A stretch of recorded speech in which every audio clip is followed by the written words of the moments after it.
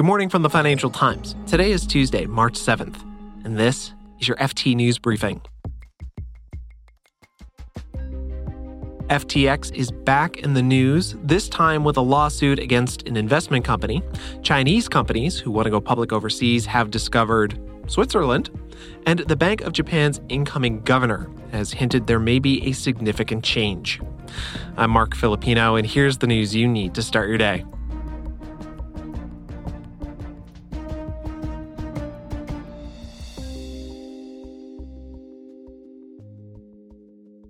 An affiliate of the collapsed crypto company FTX called Alameda Research yesterday sued the crypto investment company Grayscale. FTX is trying to force Grayscale to change the structure of its cryptocurrency trusts so that investors like FTX can get back more money. The lawsuit accuses Grayscale of refusing to allow redemptions and charging exorbitant fees. The FT's Stephen Gandel has more. Okay, so FTX is trying to get whatever money it can get in whatever pockets it has to get as much money back for the FTX depositors they owe a lot of money to. And one of the things that happens to be on Alameda's balance sheet are shares in this kind of, it's sort of like Bitcoin, but not quite. And it's called the Grayscale Bitcoin Trust. And right now it's trading at a discount. So FTX is suing to try to get rid of that discount. And they're saying that they can make, for them, hundreds of millions of dollars for their investors if they're successful in this lawsuit. And for everyone who's in this trust, maybe as much as $9 billion. All right, Stephen. So if I understand this correctly, and bear with me because there is a lot going on here, FTX and Alameda bought into a Grayscale cryptocurrency investment called a trust. It's not actually Bitcoin, but it allows you to try and profit from Bitcoin's price. Now, FTX thinks it can get more money back by making Grayscale reduce its fees and value the investments differently? What people have argued, and Alameda is suing for, and others are suing Grayscale too, and they're saying that there's a way for you to fix this. The way for you to fix this is to sell some of the Bitcoin out of your trust. Well, Grayscale doesn't want to do that because they collect management fees on the amount of Bitcoin, not on the amount of price of the shares.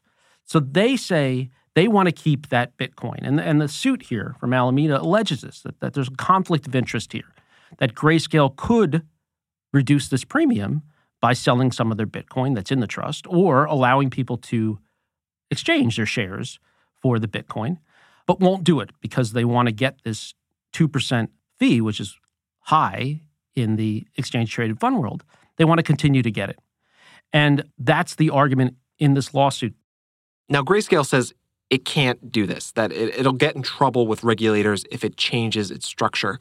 So does FTX and Alameda have a shot at winning this suit?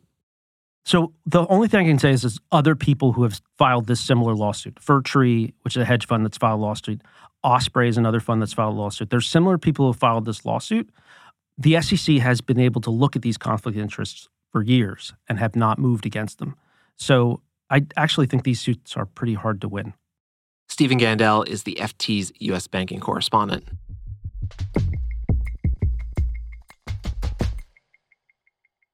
Chinese companies are piling into the Swiss stock market. Just last year, almost twice as many Chinese companies listed on the exchange compared to non-Chinese companies. The FT's Niku Isgari reports that rising geopolitical tensions with the U.S. have steered these companies away from Wall Street. Niku joins me now to talk more about this. Hey, Niku.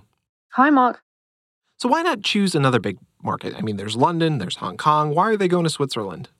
Well, the bankers and the exchange executives I talked to say that, firstly, these Chinese companies are listing in Switzerland because they want access to the European capital markets and European investors. So then you look at Europe and you look, for example, at London, where executives say that the UK audit regulator is, I guess, more stringent than the Swiss regulator, which on the audits that the Chinese companies have to adhere to and provide when listing. So given that it's slightly easier for them to provide their audits in Switzerland, they are choosing that. And obviously Switzerland, in July of last year, launched its Stock Connect program with China, which makes it easier to link up Chinese companies with the Swiss exchange. And that has just really opened the floodgates for Chinese companies to list in Zurich. Do you think that Chinese companies are going to keep listing in Switzerland? Absolutely. I mean, the Swiss Stock Exchange themselves said that they know of 20 Chinese companies that have announced their plans to list in Europe so far. Whether that's Switzerland or elsewhere remains to be seen. But the bankers and other exchange executives say that a lot of these companies are targeting Switzerland and following in the footsteps of those that have already listed.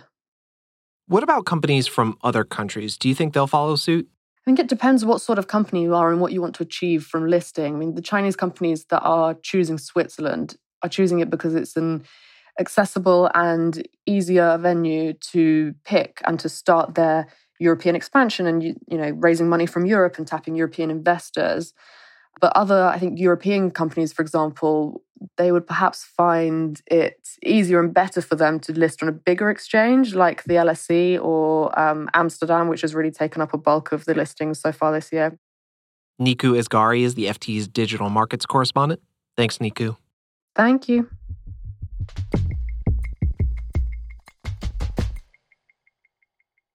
Japan's new central bank governor will take over next month. Kazuo Ueda is a 71-year-old economist. He's the first academic to take charge of the bank in post-war Japan, and he recently hinted that there may be a significant change to a long-standing policy called yield curve control. The FT's Tokyo bureau chief Kana Inagaki explains.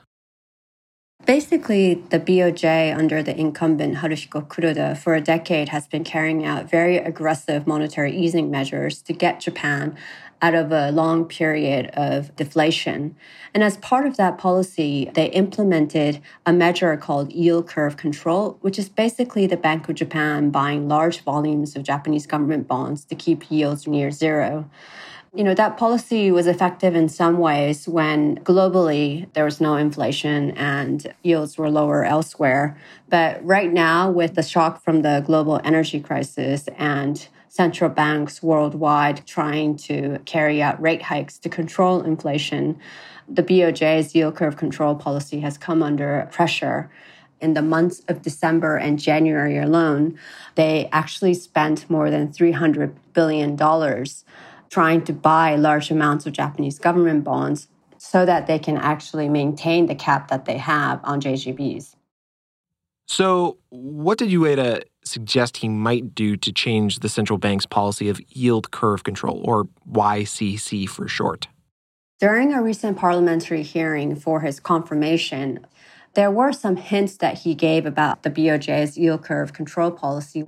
And the hint that he dropped was if prices keep going up in Japan, then the BOJ will need to head towards normalization. But he also suggested that there's negative side effects from the policy where, obviously the BOJ needs to spend so much money to keep the cap. And so either way, whether inflation takes off in Japan or not, he seems to suggest that there is going to be some kind of an adjustment to the current policy. Now, what would happen if the Bank of Japan abandons its policy of yield curve control? For a very long time, Japanese investors have been seeking to make profit by, trying to invest in other bond markets where yields are higher. And so the assumption, if the BOJ changes or abandons its YCC policy, is that Japanese investors may, in fact, come back and invest in its domestic bond market again. Okay, so let's just say that the Bank of Japan goes ahead with this and ditches yield curve control. How would that affect global bond markets? The Bank of Japan heading towards normalization could have huge consequences for global financial markets. Basically, for the past decade, as we've been discussing, the BOJ has been keeping yields very low. And, it stood out among other central banks. And so it was kind of like the BOJ's YCC was like the last anchor that kept global yields at a certain level. So the concern or the potential impact from the BOJ changing its policy is that that last anchor will be removed. And so that will also lead to essentially a rise in global yields. That's the FT's Tokyo bureau chief, Kana Inagaki.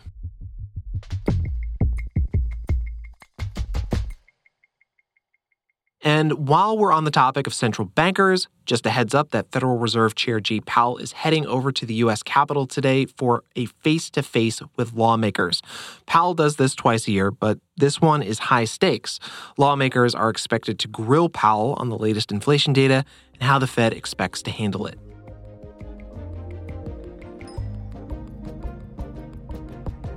You can read more on all of these stories at FT.com. This has been your daily FT News Briefing. Make sure you check back tomorrow for the latest business news.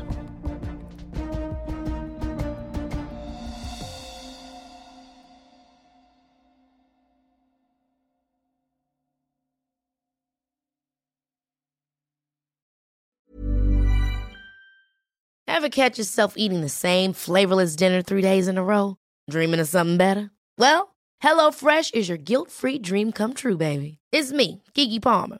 Let's wake up those taste buds with hot, juicy pecan-crusted chicken or garlic butter shrimp scampi. Hello Fresh. Stop dreaming of all the delicious possibilities and dig in at HelloFresh.com. Let's get this dinner party started. Hi, this is Matt and Sean from Two Black Guys with Good Credit. From a local business to a global corporation. Partnering with Bank of America gives your operation access to exclusive digital tools, award-winning insights, and business solutions so powerful you'll make every move matter. Visit bankofamerica.com/banking for business to learn more. What would you like the power to do? Bank of America, N.A., copyright 2024.